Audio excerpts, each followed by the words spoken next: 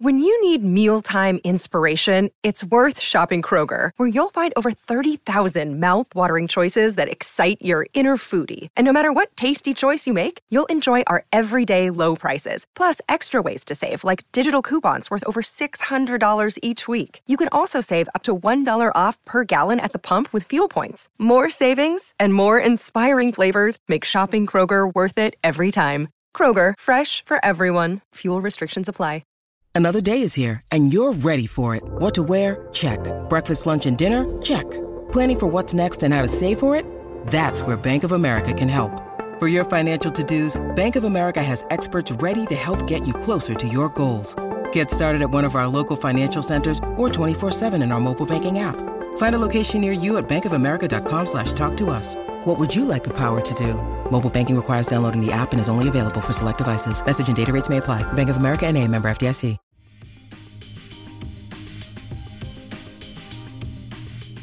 Welcome to Throughline. I am Matthew, co-host of the Audio Judo podcast and producer of this brand new program. We are delighted, along with the Pantheon Podcast Network, to bring you this exciting podcast that takes a unique look at records from a conceptual point of view. This podcast will strive to find the concept that might be elusive and digs deeper at the themes, both musically and lyrically, present on the record. To gloat, I am excited that the host of this podcast is my oldest son, Christian, who brings unique insight into the music, utilizing a background in literary criticism and a thoughtful ear for music. I am ready to see what he has to offer.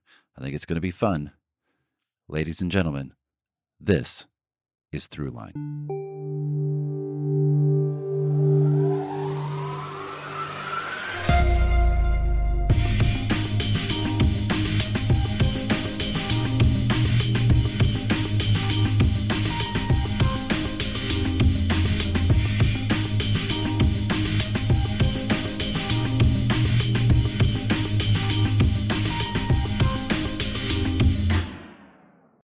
The world is a little bit chaotic. That's kind of a silly way to start a brand new podcast, and really, it's a silly way to start any conversation. You've only just started to listen to me speak, and I've already, A, told you something you already know, and B, given you too much to think about at essentially whatever time of day you're listening to this, wherever you are, whatever you're doing, kind of a lot to think about. But back to point A, it is frankly true, and we, as people, attempt every day to find new ways of organizing this chaos into patterns that we can more easily grasp. If you have to remember chaos, you have to remember every part. It's time-consuming, erratic, and downright untenable. But if it's a pattern, then you really only have to remember the pattern. That's why when you remember strings of numbers or the Great Lakes of Michigan, you remember them in parts, mnemonically, in sets. Your credit card number isn't 16 numbers, it's 4 big numbers. It's not Huron, Ontario, Michigan, Erie, Superior, it's Holmes. In our entertainment, we look for those same patterns, and are sometimes shocked when things fall out of those patterns, even betrayed. We've seen the hero's journey in so many films that it seems like a betrayal when a story doesn't give you that same sense of satisfaction, that same repetition you've come to expect. In the same vein, pop music is so popular because it's mainly just patterns, things you've heard before that lend a sense of familiarity that eases the world around it.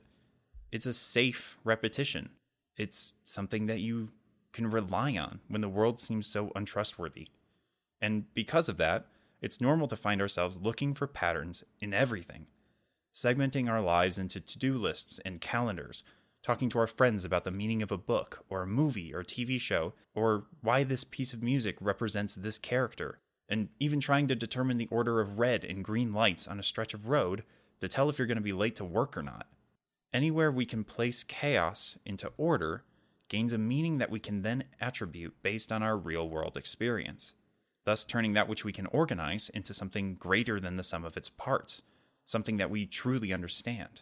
Order gives meaning and grants insight into that which may have been formless, or merely just its disparate pieces. And this is what brings us right here to the show. Hey everyone, my name is Christian, and welcome to Throughline. brand new spin-off of the Audio Judo podcast, where we take full-length albums, EPs, collections that weren't branded as concept albums, as far as I know, and find the concept within them. This is an idea that's kind of based on my real-world experience with albums, ones that I initially had no interest in before discovering that they had been built from the ground up with a concept in mind, a storyline or emotional arc that resonated through the musical themes, lyrics, and even order of songs on the album. This idea of theory crafting a work of music so every song informs the whole gave me an appreciation for these albums far beyond what the music may have done alone, listening in parts with no context, singles, or randomly shuffling through the album. Albums like 21 Pilots' Blurry Face, Lord's Melodrama, Glass Animals' Dreamland, and more. Albums that I may not have sought out or enjoyed before knowing about how they were built, and having been thankful since that I did. And it led me to thinking that for the most part, it's likely that nearly every album is built with the same intention. There's some reason these songs were chosen for this album and sound like this in this order. And that's what we're hoping to find in this podcast. The through line. The reason it's made the way it is, with the secondary goal of maybe getting some people to check these albums out by way of uncovering their patterns. Each episode will work in the following way. The opening will be an introduction to the artist, the album, some stats about the album, etc. Enough to lay the groundwork of who these people are and where the album sits in the pantheon of music. Then, I will be looking at the album in a bubble, attempting to ascertain the meaning of the album and its patterns while looking at as little information about what other people have theorized about the album and what the artists have said. Welcome to the high glamour world of literary criticism, or at least an approximation of it. I'll be looking at the lyrics, the music, the album artwork, the song order, and, of course, the names of the songs in the album as a whole. And finally, we'll end each episode with a rundown of information about what the artists have actually said about the album, and any running theories by fans, if there are any, including kind of a breakdown of maybe more information about the artist and how that relates to the album as a whole, or this period in the band's kind of history. And this is where you all come in as well. I'll be posting the information about the episodes prior to their release, so if you have any information about the album, and if you have any suggestions for future episodes, leave them in the comments of those posts, or find me at audiojudo.com/throughline. Or even if you just want to say you hate the sound of my voice, that works great too. I'll probably be upset about it, at least a little bit, but it's fun to see the little notification bubble have more numbers in it. And that's kind of really it. We'll see about special episodes in the future. I have some ideas in mind, but rather than waste any more of your time, let's get into it. The first episode of the Audio Judo spin-off, Throughline. The album we'll be covering today on our debut episode is frankly one that no one should be surprised by, considering which podcast this one spun off from. Of course, it really could only be one band, and consequently one of 19 albums. It is Power Windows by Rush.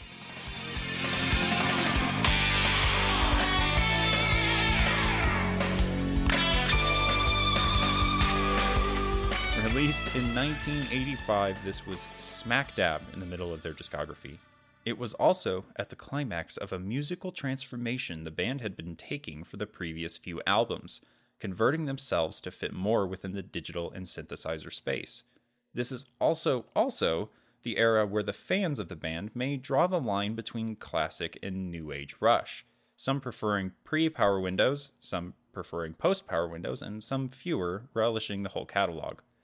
At only 8 songs, it fits well with the time period it was released, and the songs and album were popular enough to warrant a platinum certification in both the US and Canada, as well as peak chart success of 2nd on the Canadian RPM 100 albums, 9th on the UK album chart, and 10th on the US Billboard 200.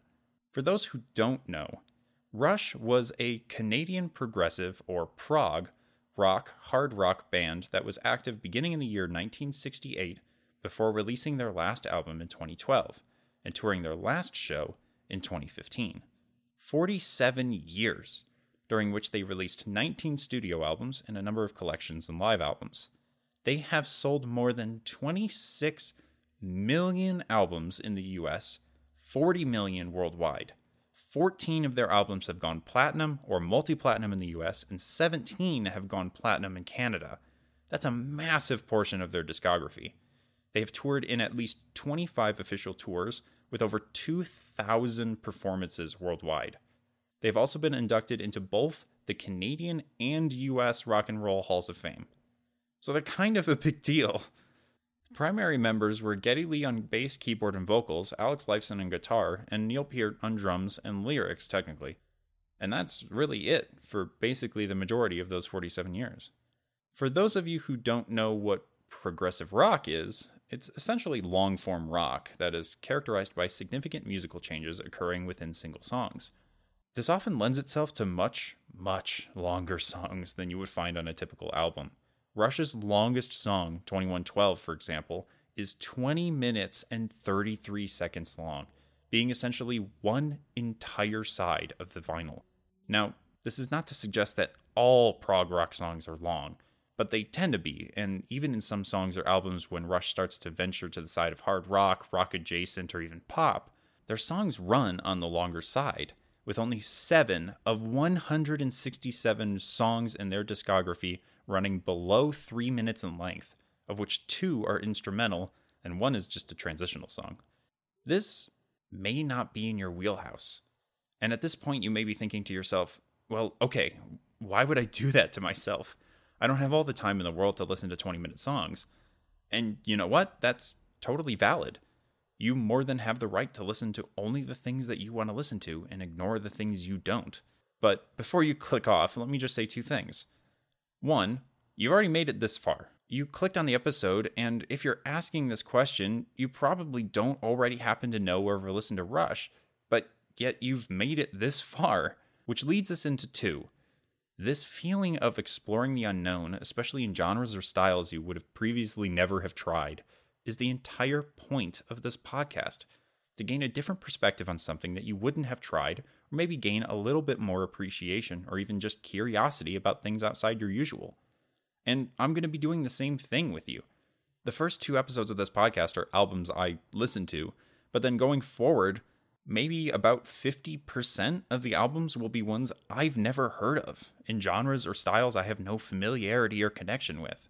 As far as Power Windows goes, I've listened to Rush for quite a long time. My dad introduced me, Matthew, the co-host of Audio Judo, huge lifelong fan of Rush, and obviously introduced us into the band pretty early on. I've been to 5 of their concerts, including the second to last show on the last tour that they ever performed, and have listened to all of their albums all the way through at least once. Power Windows I have a special connection with. Power Windows was one of the first albums that I really sunk my teeth into and kind of listened to more and more regularly because it had an unusual sound. It more aligned with the type of music that I would have typically listened to and had started listening to at the time. So I've listened to this album a lot, obviously, but I'll be making an important distinction here before we finally go into the breakdown, and this will apply to all episodes going forward. I do not do any prior research before writing the breakdowns, and will attempt to avoid covering albums that I do have significant knowledge about regarding the actual intention of the songs or the album. In fact, all of the episodes will be written starting with the breakdown, so I don't have the album stats or information prior to the breakdown, all in an attempt at some facsimile of journalistic integrity and removal of bias. But this is a podcast, not a newsroom, so expect some very slight bending of the rules for journalism, but I'll do my fair bit to warn you in advance if that does occur. To recap, I have listened to this album, but this breakdown is devoid of all research, looking at the album in as tight of a vacuum as possible, and this will likely always be the case moving forward. So, with all of the disclaimers out of the way, and without any further ado, let's finally get into the first episode of Throughline with our first album, Power Windows by Rush.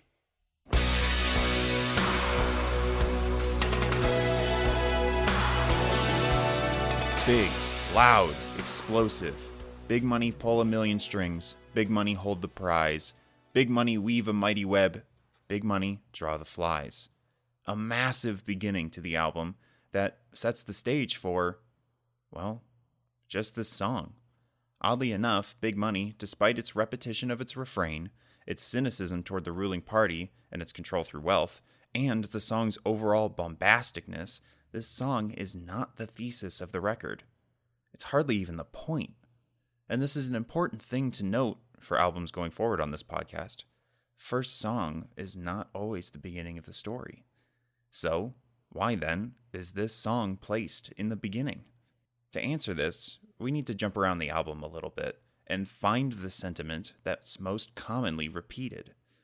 This will be a common thread to finding the meaning of an album, especially in regards to why it's ordered the way it is. We need to find the theme, idea that's repeated the most in its lyrics, and find the song which most encapsulates this pattern. Let's go song by song and find the major themes. Obviously, Big Money is about capitalistic greed and the ruling party of the wealthy, its control over politics, and the general disregard for fairness, the poor, and anything beyond monuments to their own power. Grand Designs is a plea against conformism and consumerism that markets itself in quantity over quality, stuff over substance. It's about capitalistic gridding, where people only exist in little-defined boxes and the desire to be free of those constraints.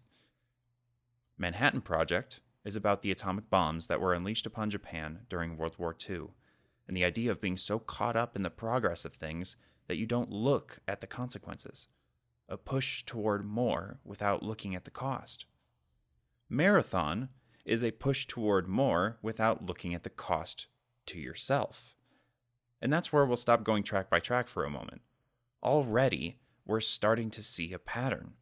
The constant capitalistic drive toward more without realizing the consequences of those actions. But that's not even the entire thesis. And as such, we start to see an interesting turn against what we've all been taught in schools. The thesis is typically at the beginning, the final sentence or two of the first paragraph of the essay. At least, that's what I learned. A very direct, point-by-point breakdown of the point that's trying to be made and how it relates to the bigger picture.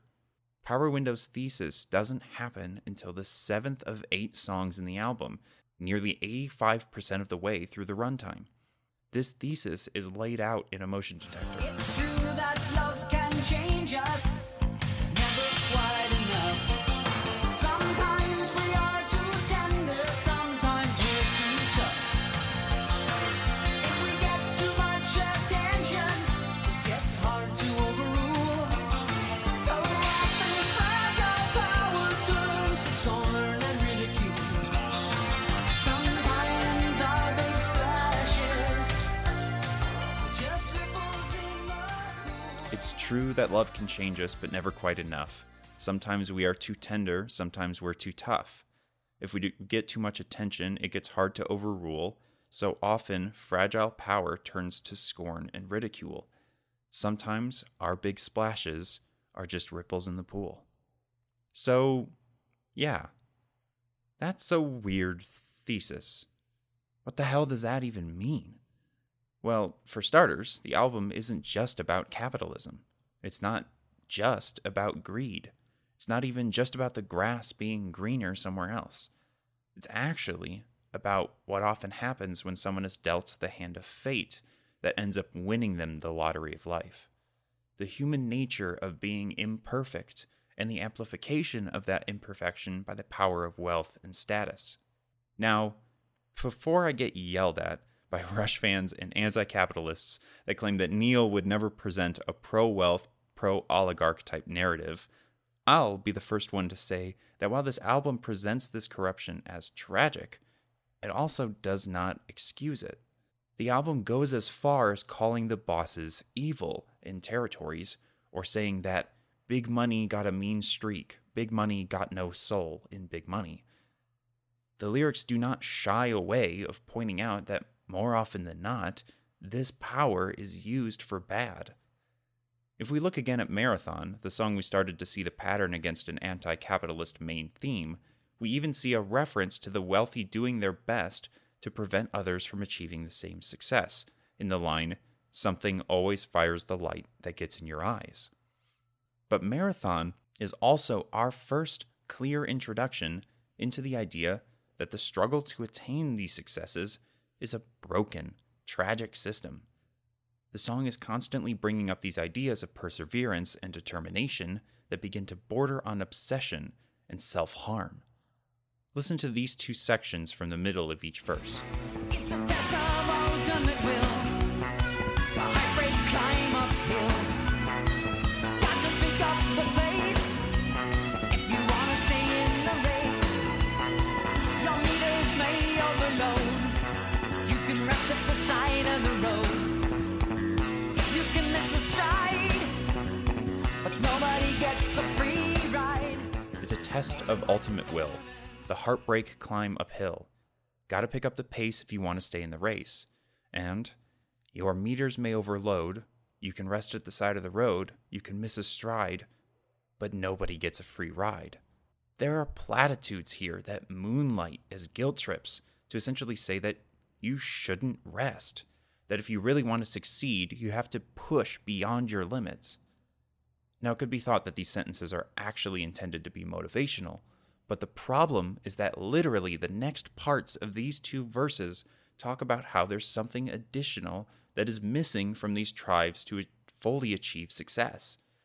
Something beyond blind ambition, beyond high performance, beyond even blind luck, a shot in the dark. There will more often than not be something that stops you from doing what the others have done, the light that gets in your eyes. The song even warns of burning out too fast, and that the solution is just to have endurance, just last. Even Big Money states that it's a Cinderella story on a tumble of the dice.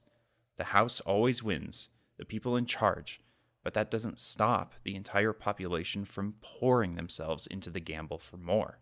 Even the music in Marathon is supporting the idea of an illusion, coating the bridge of the song in a dreamlike space with twinkling bells. Take a listen. You can do a lot in a lifetime if you don't burn out too fast. You can make the most of the distance. First you need endurance. First you gotta last. This use of sound as influence on the meaning is an important element of this album and will be an important part of our discussions and episodes going forward. Just as much as composers for film and television write leitmotifs for their characters and themes, or attempt to match emotion with their music, so do musical artists tie sound to meaning and sometimes even use musical ideas as themes throughout their albums. From the beginning of the album to the end, we hear a wide range of sounds, all circling this marriage of the guitars, drums, and synths. But that marriage is strained and often meanders back and forth from song to song. Big Money, Manhattan Project, Marathon, and Territories are more guitar and drum focused, while Grand Designs, Middletown Dreams, Emotion Detector, and Mystic Rhythms are more synth focused. This says a lot. This immediately groups these songs into thematically similar categories: the songs that criticize and explain the tragedy of wealth, and the ones that attempt to present solutions or alternatives to those paths. Listen to the openings of the first group, and then the second group, and notice the similarities between songs in each group.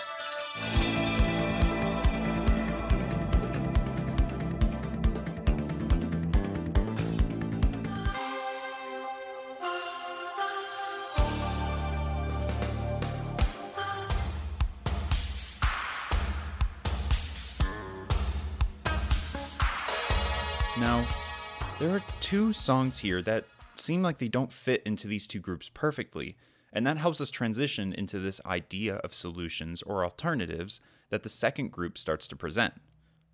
First of all, Territories, the first song of side B on the vinyl, has a lot of synths going on in that beginning part, a sense of foreboding and worldly mysteriousness that then carries through the full song, but with the synths significantly less prominent.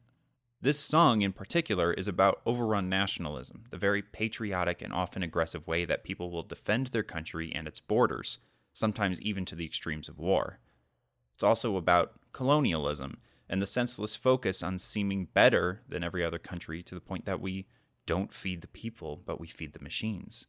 This is by far the most cynical and pointed song in the album. So why does it not begin the same as the others in its category? Well, let's look at the other outlier first to find an answer for this, Middletown Dreams. It should be noted that this song is the immediate follower to Territories, and while they cover very different ground, they have a connection. Middletown Dreams talks about the dream of something better than what you have, the drive to pursue those dreams, and often the consequences of that decision. Sure, the salesman is successful, but is he happy? Sure, the boy's leaving on the bus with the dream of becoming a musician, but is it worth leaving his best friend in silence? Sure, the middle-aged woman is becoming an artist in the big city, but she's still alone. Sure, the conquerors are satisfying their nation's desire to expand, but what's the point if you're only thinking about what was there for you back home? This opens up a new idea in the back half of the album, away from the cynicism and the beginning of an attempt at explaining why it's all so bad, and not merely just saying that it is. The idea here is that the sheer expectation that one needs to always attempt to better their life is the main problem. The statement that life is always greener on the other side is what leads to many of these problems. Life shouldn't be lived on the assumption of accomplishment, but on the understanding that it's largely unknowable, and you should live beyond these two dimensions. Find the thing that makes you happy, that makes life livable. Listen to the bridge of Middletown Dreams and notice the emphasis on the last few lines. It's understood. Every single person who'd be elsewhere if they could. So far, so good. And life's now a blessing in their little neighborhood. Okay, now, finally, we have the main thematic idea informed by the thesis.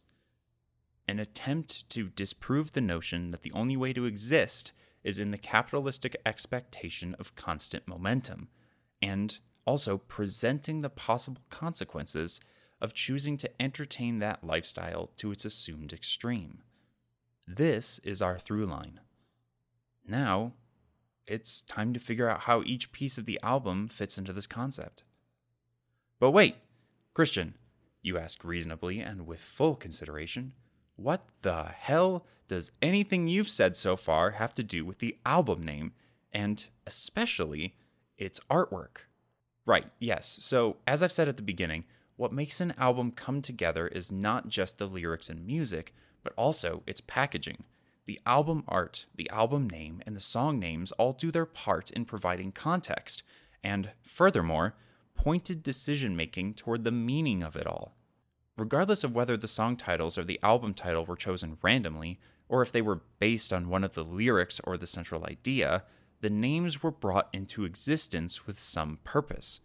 And even randomness is a purpose. Even randomness is chosen. To quote another famous Rush lyric, if you choose not to decide, you still have made a choice. So, before we go track by track, let's talk about the art.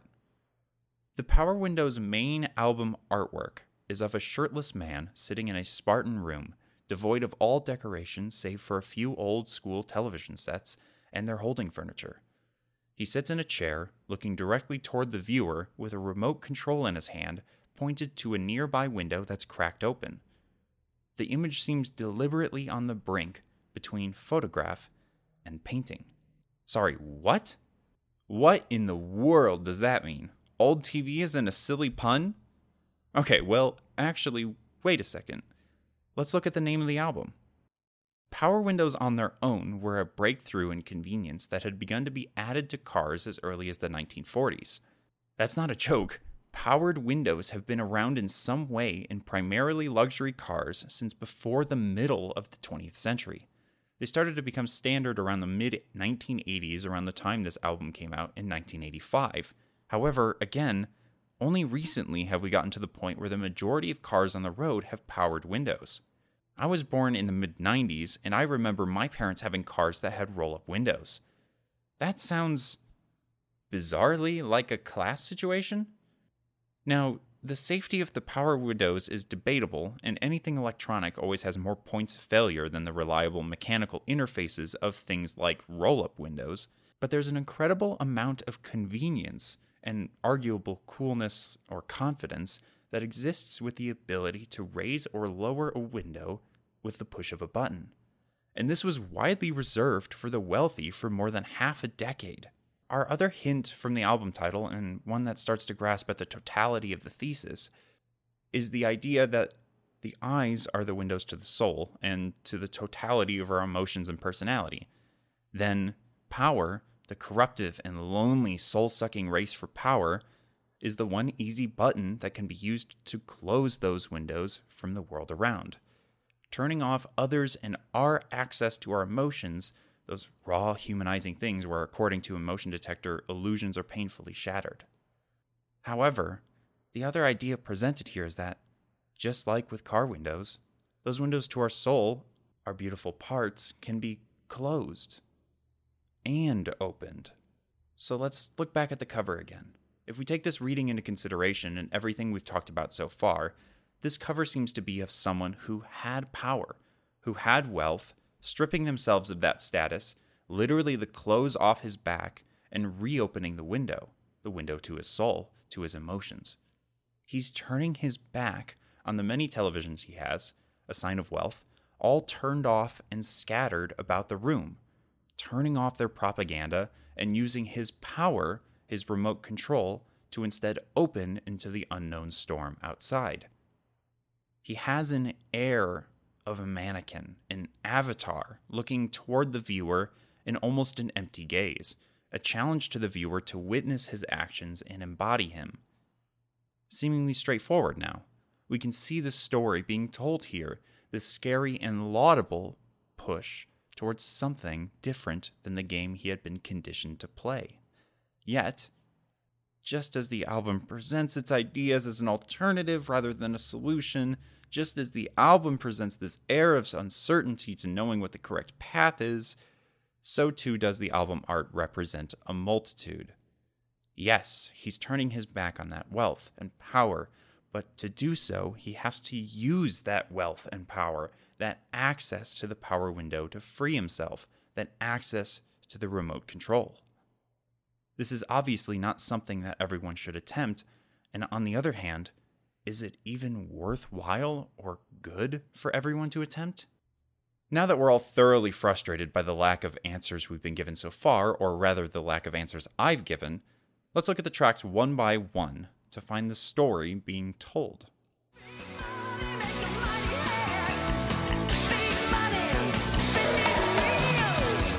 Big Money is pretty obvious. It pretty much just lays down the idea that, as a whole, the wealthy class tends to be pretty negative.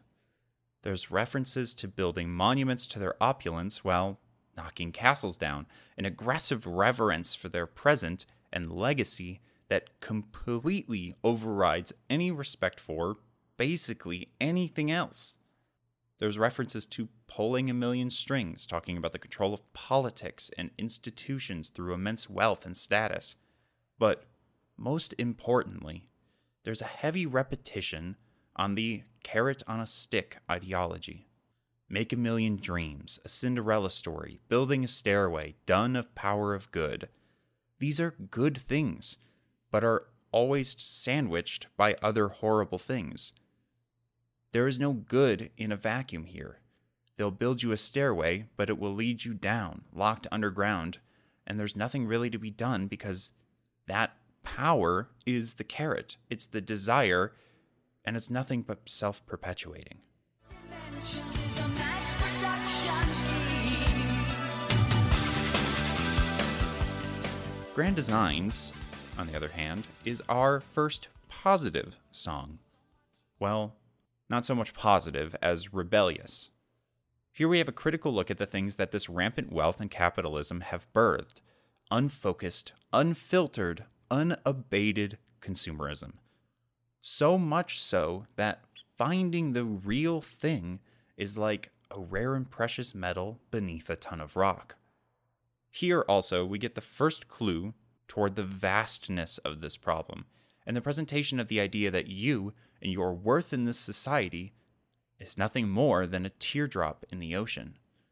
However, there's this reckless sense of optimism here, a sense of rebelliousness despite the overwhelming and titanic odds, in that your teardrop, your life in this ocean, is enough to be the piece of a push to overflow this uneasy system. Your desire to be different is enough to break the surface tension. So we have the villain, the rich, and the protagonist, you, the one who chooses to go against the grain, against the run of the mill that smooths and cuts away. David versus Goliath, the teardrop against the ocean, and the wealthy who leave mighty wakes. Manhattan Project, however, complicates this binary. Tone of the song isn't directly critical. It's almost somber. It presents the scientists and the people responsible for the atomic bombs as misguided, that they ended up getting more than they bargained for. For the most part, these people aren't villains because they were trying to accomplish something that no one had before, but the issue arises in, again, the constant push for more. It goes too far, as it always does in this system, escalated beyond natural proportion because of the greed of fame, of power, of wealth, and of strength. And this tinge of somberness extends even further, a reference to the pilot of the plane that dropped the bomb, and imagining the feeling he must have had, the complicated mixture of his personal emotions regarding the deed, and the importance of following the orders that he planned to carry out in hopes of himself climbing the military ladder, one so closely tied to the capitalistic one. Listen to this verse. The urgency in Getty's voice, the attempt to capture this earth-shaking moment. Imagine a man when it all began. The pilot of Enola Gay, flying out of the shockwave on that August day. All the powers that be and the courts of history would be changed forevermore. The system is so flawed that, left unchecked, true ambition is inextricable from its inevitable consequence.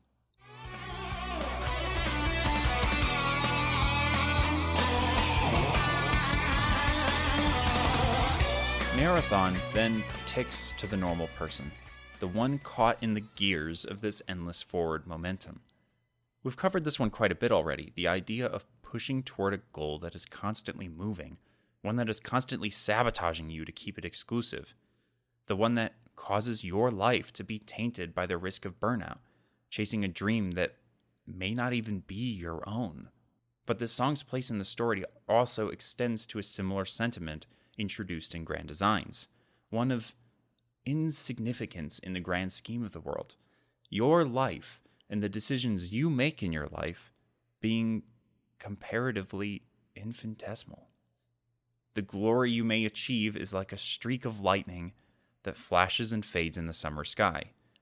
Especially in the timeline of the world as a whole, your life, and even humanity in its entirety, is just a blip. We'll come back to this idea in a second. The ones we know and love.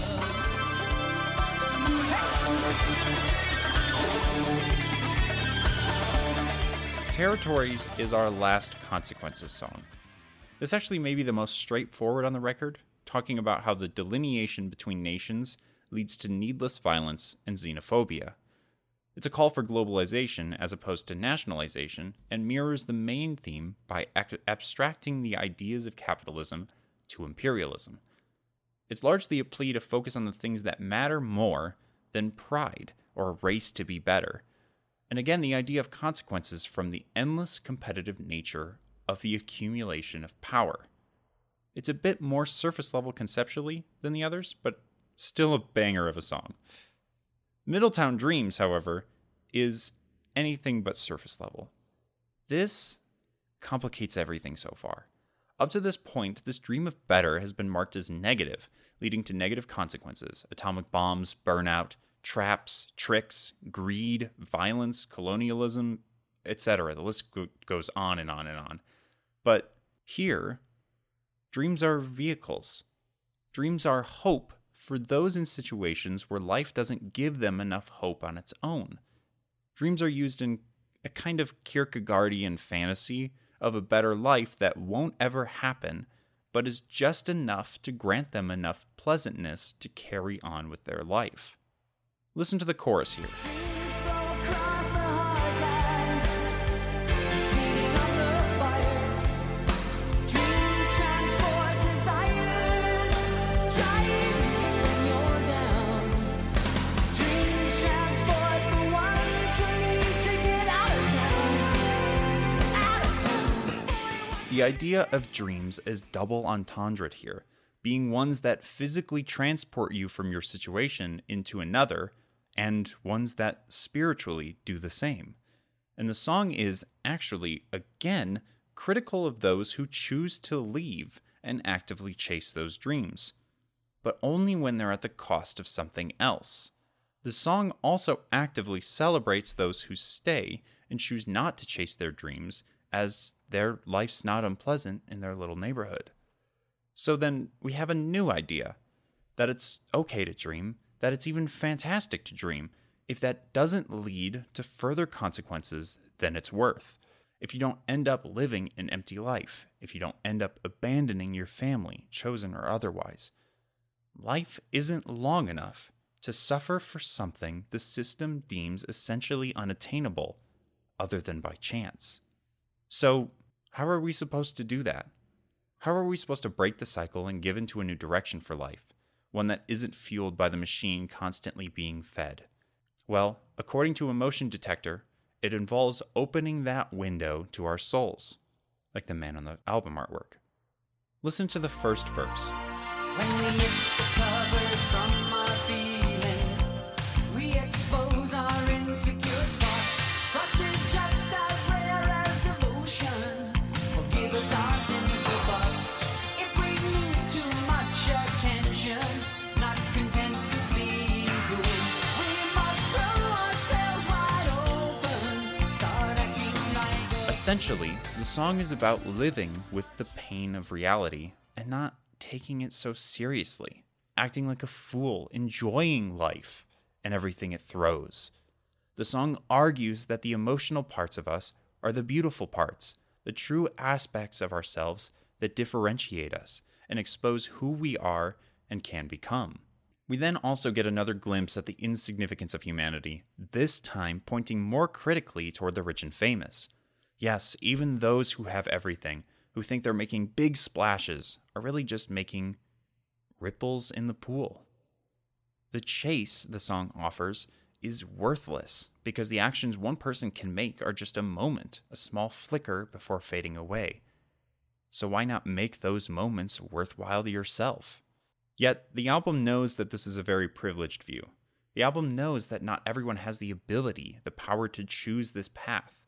Likewise, represented in Middletown Dreams and even sometimes underlined in Marathon and Manhattan Project, there is some good in dreaming and hoping and chasing more. And so, the album ends with Mystic Rhythms, a song that seems unconnected at first, but represents the totality of this idea. There's really no way to know the best way to live one's life. The more we think about, the greater the unknown. Listen to verse 2 here and notice the last two lines. Was it just imagination stringing us along? More things that are dreamed about, unseen and unexplained. We suspend our disbelief. We are entertained. We suspend our disbelief, and we are entertained. Entertainment, like this podcast, is boundless and information is readily available. Modest wage increases are always within sight, and it's impossible to have all the information, so why try so hard to figure it out? The song carries forth this mystical sound, entrancing the listener into a soundscape that separates itself from the album and asks the listener to join on this thought experiment, wondering what else there could be. And so, we have the end of Power Windows, an album that presents us with a broken world, our world, rampant with greed and distractions, an endless trap of pulling people into the promise of better, and more often than not, dashing those dreams through the mere convection cycle of wealth, circling in the currents laid out with only chance to push them nearer the surface. You can choose to exit this circle if you have the ability and live a life differently. But this life, this choice, comes with its own consequences outside of the mold. And sometimes it's easier to live with the hope of a dream than to live with no hope at all. All in all, the sheer act of dreaming is not the problem, but the whirlwind of waylaid violence and conformity to this broken system lays a tainted hand on ambition. The only cure to be truthful and honest with yourself and your emotions. And at the end of all of this, there's always another option. You can still choose to just live and vibe with nature and the world around you and let the mystic rhythms of the universe capture your thoughts and carry you away.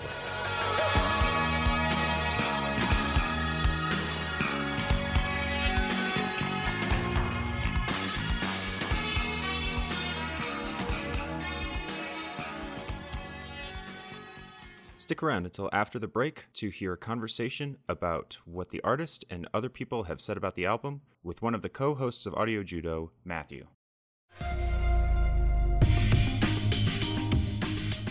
Welcome back to Throughline. So we just finished talking about the breakdown of the album, my thoughts through listening through and digesting and processing the music. And now we're going to talk about what the artist has to say about the album and what some of the fan theories are about some of the songs and some of the themes that are kind of going on. And I could think of no better person to help me kind of work through this album than the co-host of Audio Judo and my dad, Matthew. Hello, everybody. Hey, thanks for having me on. Of course. It's a pleasure. The pilot episode, it's a big deal. Yeah.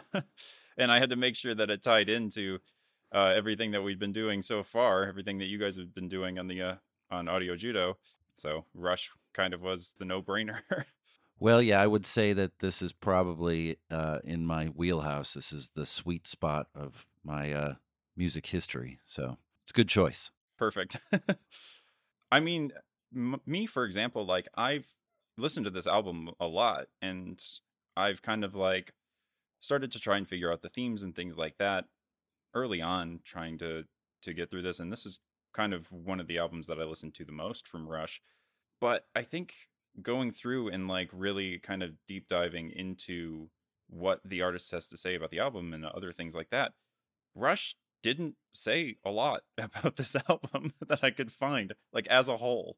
Yeah, they don't, that was never their MO. They never spent a lot of time really deconstructing their own music to really any degree. I think the most they've ever talked about a record is probably Moving Pictures because, you know, that's the fan favorite. So they spent a lot of time on shows, being interviewed for papers and stuff, and really being asked to break it down. And even that they didn't fully, and never lyrically. They did, you know, musically what they were listening to, what other music was influencing them at the time, and how they were writing musically or how they were recording, but never lyrically. They left that to Neil, and Neil parsed stuff out through the years as he saw fit, whether that be in a book or a tour book or some random interview with you know, a drumming magazine.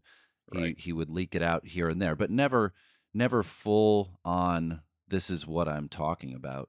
So yeah, it would be difficult to really kind of pinpoint exactly what the members of the band ever really thought about what the meaning behind the lyrics was. Yeah, I mean, even in the liner notes and things like that of the album, it was really just kind of about the songwriting and Neil getting excited about working in the studio on the volcano.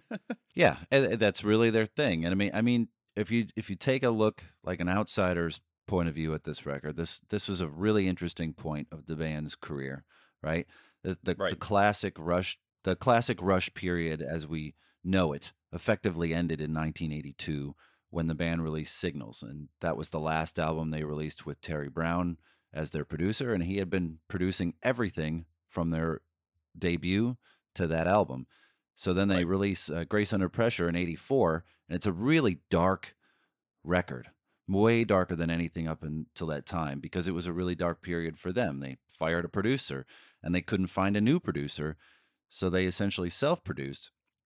And they were trying to experiment with all these new sounds and technology, but it was really strained. You could feel like the tension. So, when this album came about, they hired an entirely new producer, a producer that was really responsible for singles in England. He wasn't Okay. really a record producer, and he was more of a pop producer than anything else, but he was a proper producer, and he came to the table and encouraged them to do completely the opposite of everything Terry Brown had told him to do. Terry Brown wanted him to be a power rock trio, drums, bass, guitar. That's it.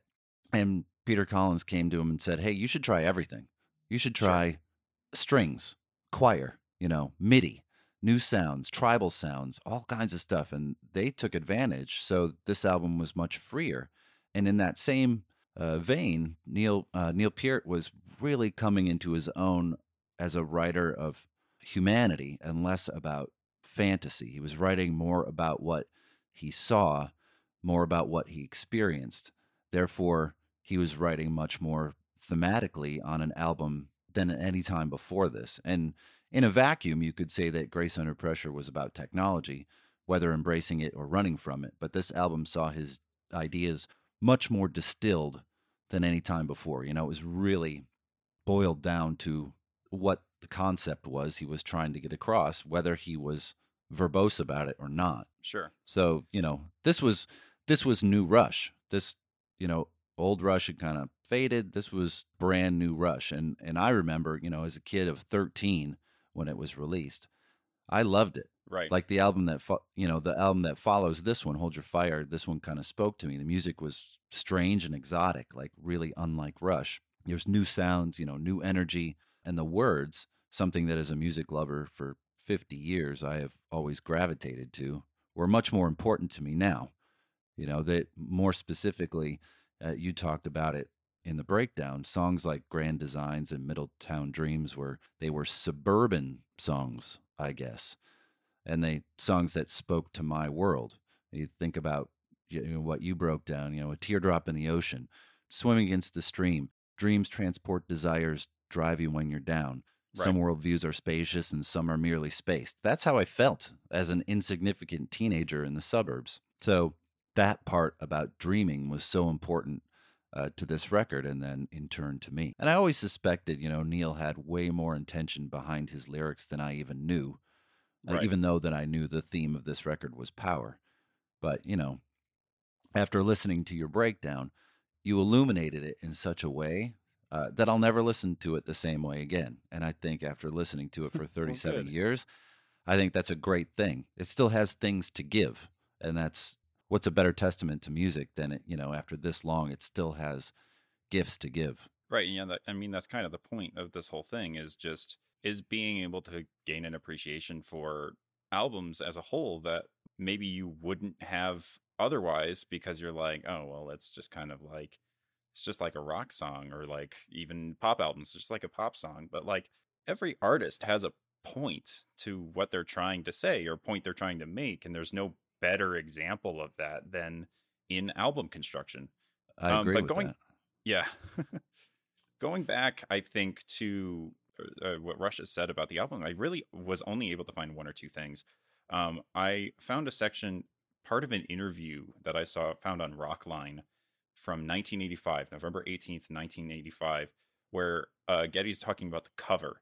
And I realized as I was looking at this that the guy on the front cover is not looking toward the viewer. Even though I say it in the breakdown, he's totally looking toward the viewer. He's not. He's looking slightly to the side. Right. Doesn't defeat the point that much, but I feel like I should have maybe looked at the art a little closer. But basically, Getty's saying, just in response to the cover, he says, it is pretty abstract. I love the scene of this sort of Billy Bibbit-like character confused as to his reality. The windows he's looking out are in a sense very powerful windows. This is an album of power. We are talking about different types of power and the way they affect us and the way they affect him.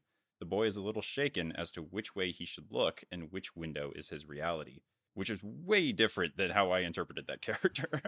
That's okay. And what you may or may not know about Rush is Getty has usually zero to do with any of the album construction, like the artwork. That's all Neil. Sure. So he probably didn't have any idea. They may have been in a discussion or two. What's funny, you know who Billy Bibbit is, right? He says Billy the Bibbit. character from a novel, right? Yeah, One Flew Over the Cuckoo's Nest. Right. He's in an institution while he's Yeah. so what he's talking about. So a little bit crazy. So yeah. I can get that interpretation. It's interesting that he classifies this character as unknowing of his situation, which I think is a little bizarre considering the themes that are presented on the album. Yeah. I wouldn't give that too much credence actually.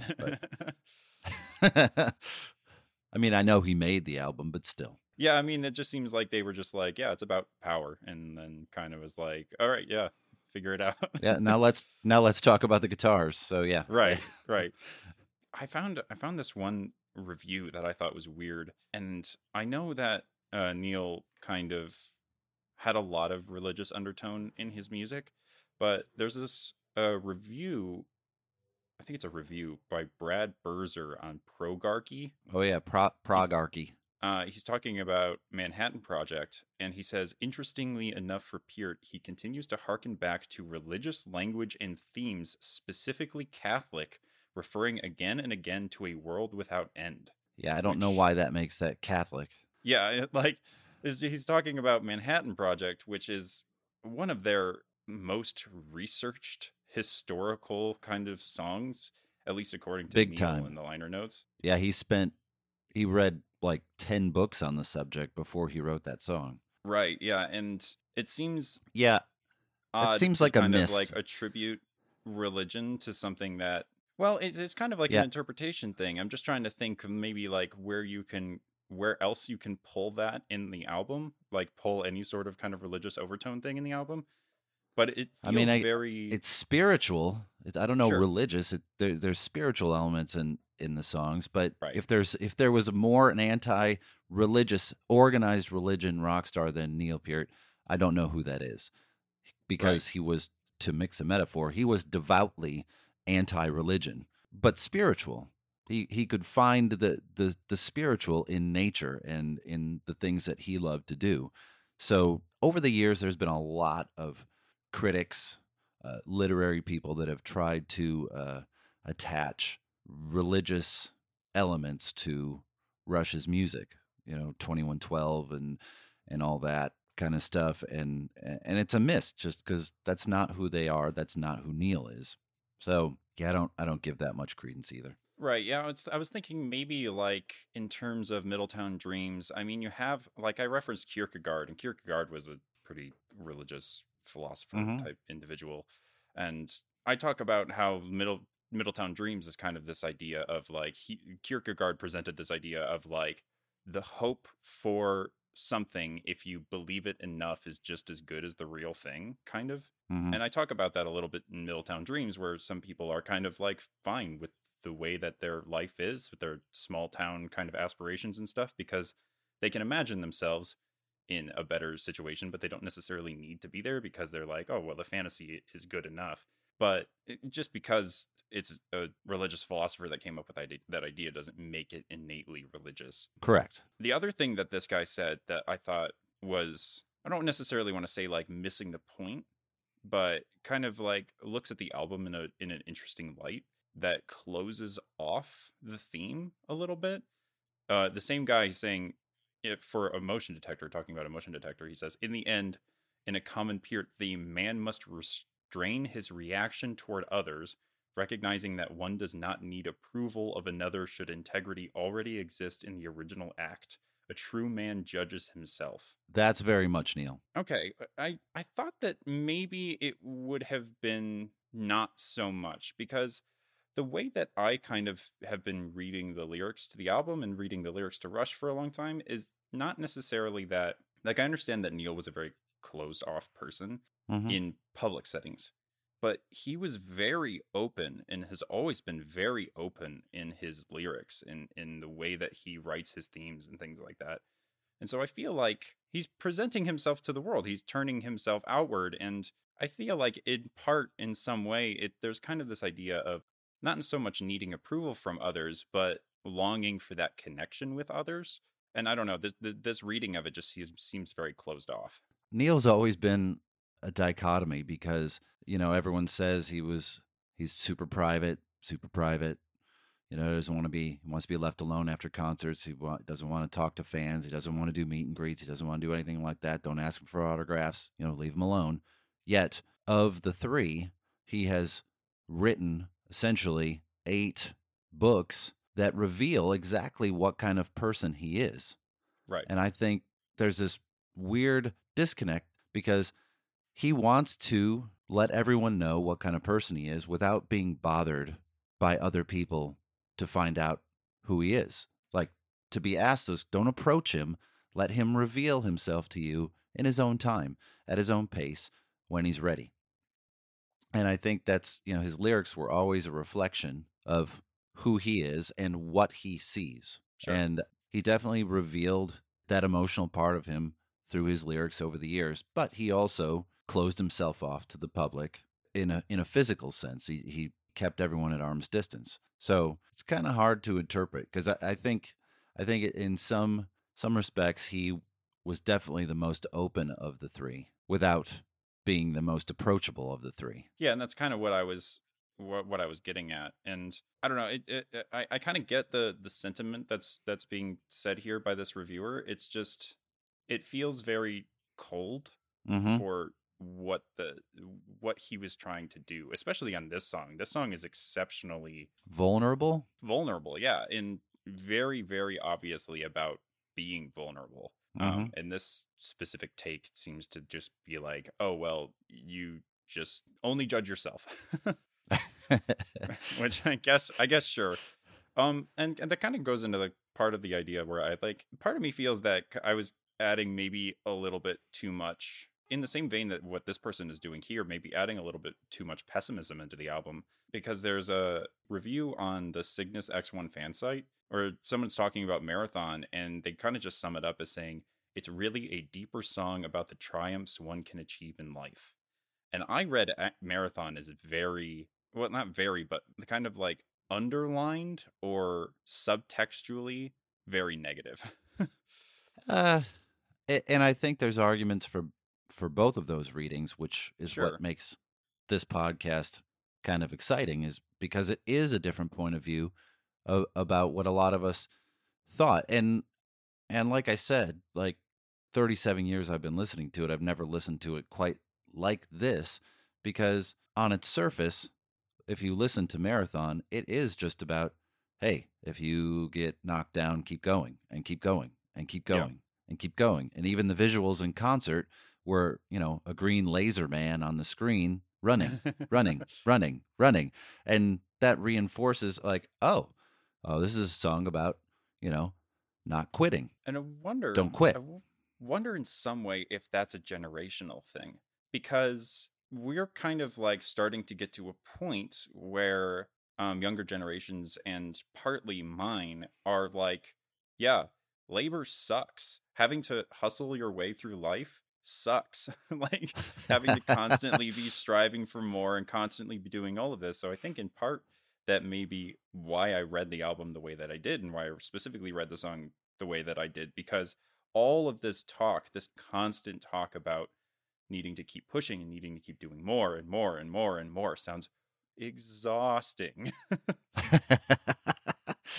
And that's how I was raised. Like, okay, well, if you get laid off, you just go find another job, and you go to work, and you keep going back to work, and you keep trying and getting what you want to get. And I'm like, that's what that song is. Like, okay, just keep going. Right. Yeah. We'll just keep going. But I think your take is valid. And knowing the kind of person that Neil was, from, I say knowing, but I couldn't possibly know him, gleaning what I could from years and years of reading what he's written, he was a pessimistic guy to some degree. And there is a note of pessimism in a lot of his writing. And I wouldn't say he was a pessimist overall, but that definitely comes through, especially in later albums. It's a little more pronounced. So, yeah, I don't think you're wrong.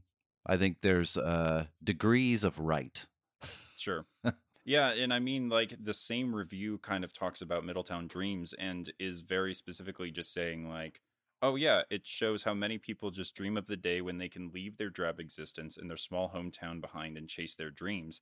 And I kind of read the album as the opposite of that, where it's about the people that don't leave and, like, how that's fine. Like, it's good enough Well, for them. Like, you don't have to go. Like, especially if it's going to make your situation worse, like it did with a lot of those people that ended up chasing their dreams in the verses. and that's why this is the gift that keeps on giving, because there's still more to extract there. Like I mentioned to you before, as a lifelong Rush fan, I know I'm at the point of this journey where there will never be another new Rush album again.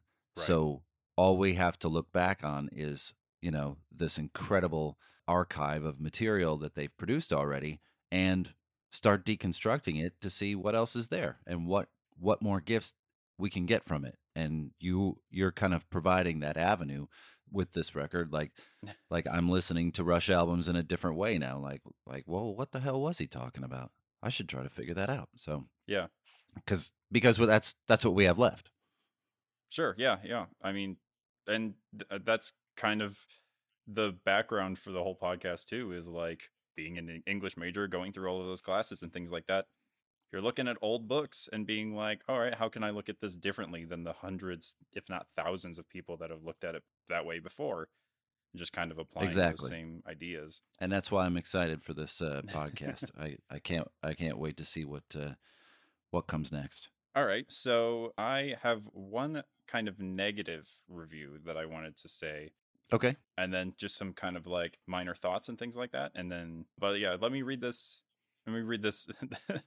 I thought this was funny, considering how obvious a lot of the album's themes kind of appear to be on a surface level, but then there's a lot more underneath. This person says the album bounces around on subjects conceptually involving power, but is underdeveloped and unworthy of the group's legacy. Rush now writing trite complaints about money, working too hard, and international disputes. Who wrote that review? Robert Christgau? It's just like I don't necessarily want to say the name of the person because of kind of saying it in a negative light, but it's on metalarchives.com. It just it's exceptionally reductive, and that's and I kind of want to talk about it a little bit, because that's kind of I'm saying that like, oh, that's the point of the podcast a lot. This is the pilot episode, so I kind of got to lay the groundwork a little bit, but it's kind of the point of the podcast, is just like, this is really reductive. Yeah. Yeah. You boiled it down to, oh, they're talking about money. Why? Because the name of the song is Big Money? They're complaining Like- about power. Yeah, I mean, What?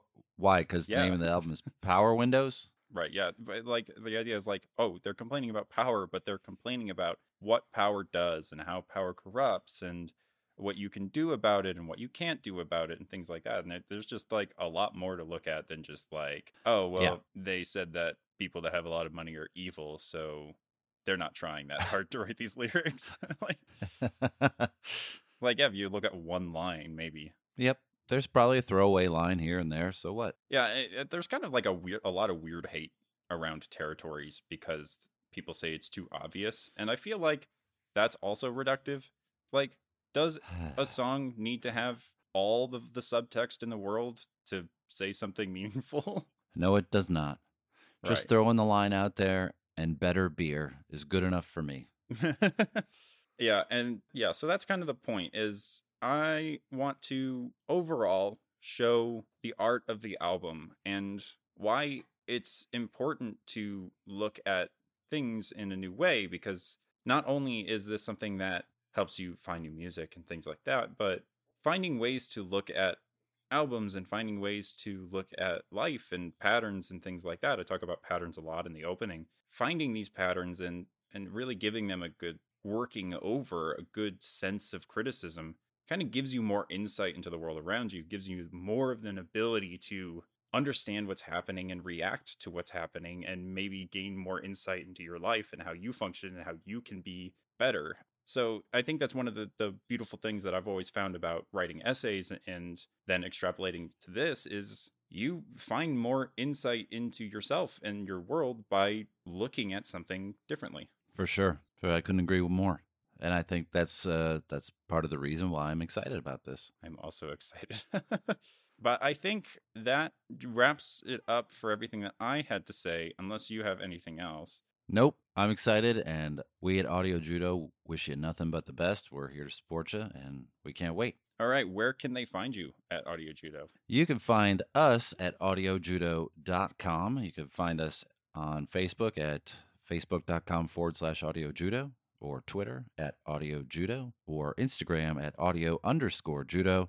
And you can always drop us a line via email at info@audiojudo.com. Awesome. And you can find more episodes of Throughline when they come out at audiojudo.com/throughline, or check us out on social media, or drop us a line on the website and things like that. I'm always looking forward to hearing what people have to say, any suggestions about upcoming albums, especially considering we're going to give the lineups out in advance.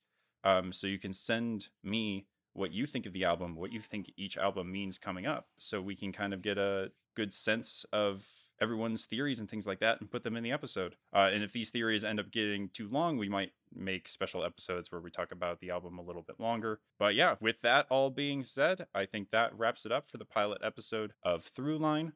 Thank you for joining me today. Thank you. It was my pleasure. Before you all go, one final thought. If you are writing a review and you say that something speaks volumes, please explain what you mean. Have a good night, everyone. We'll see you next time.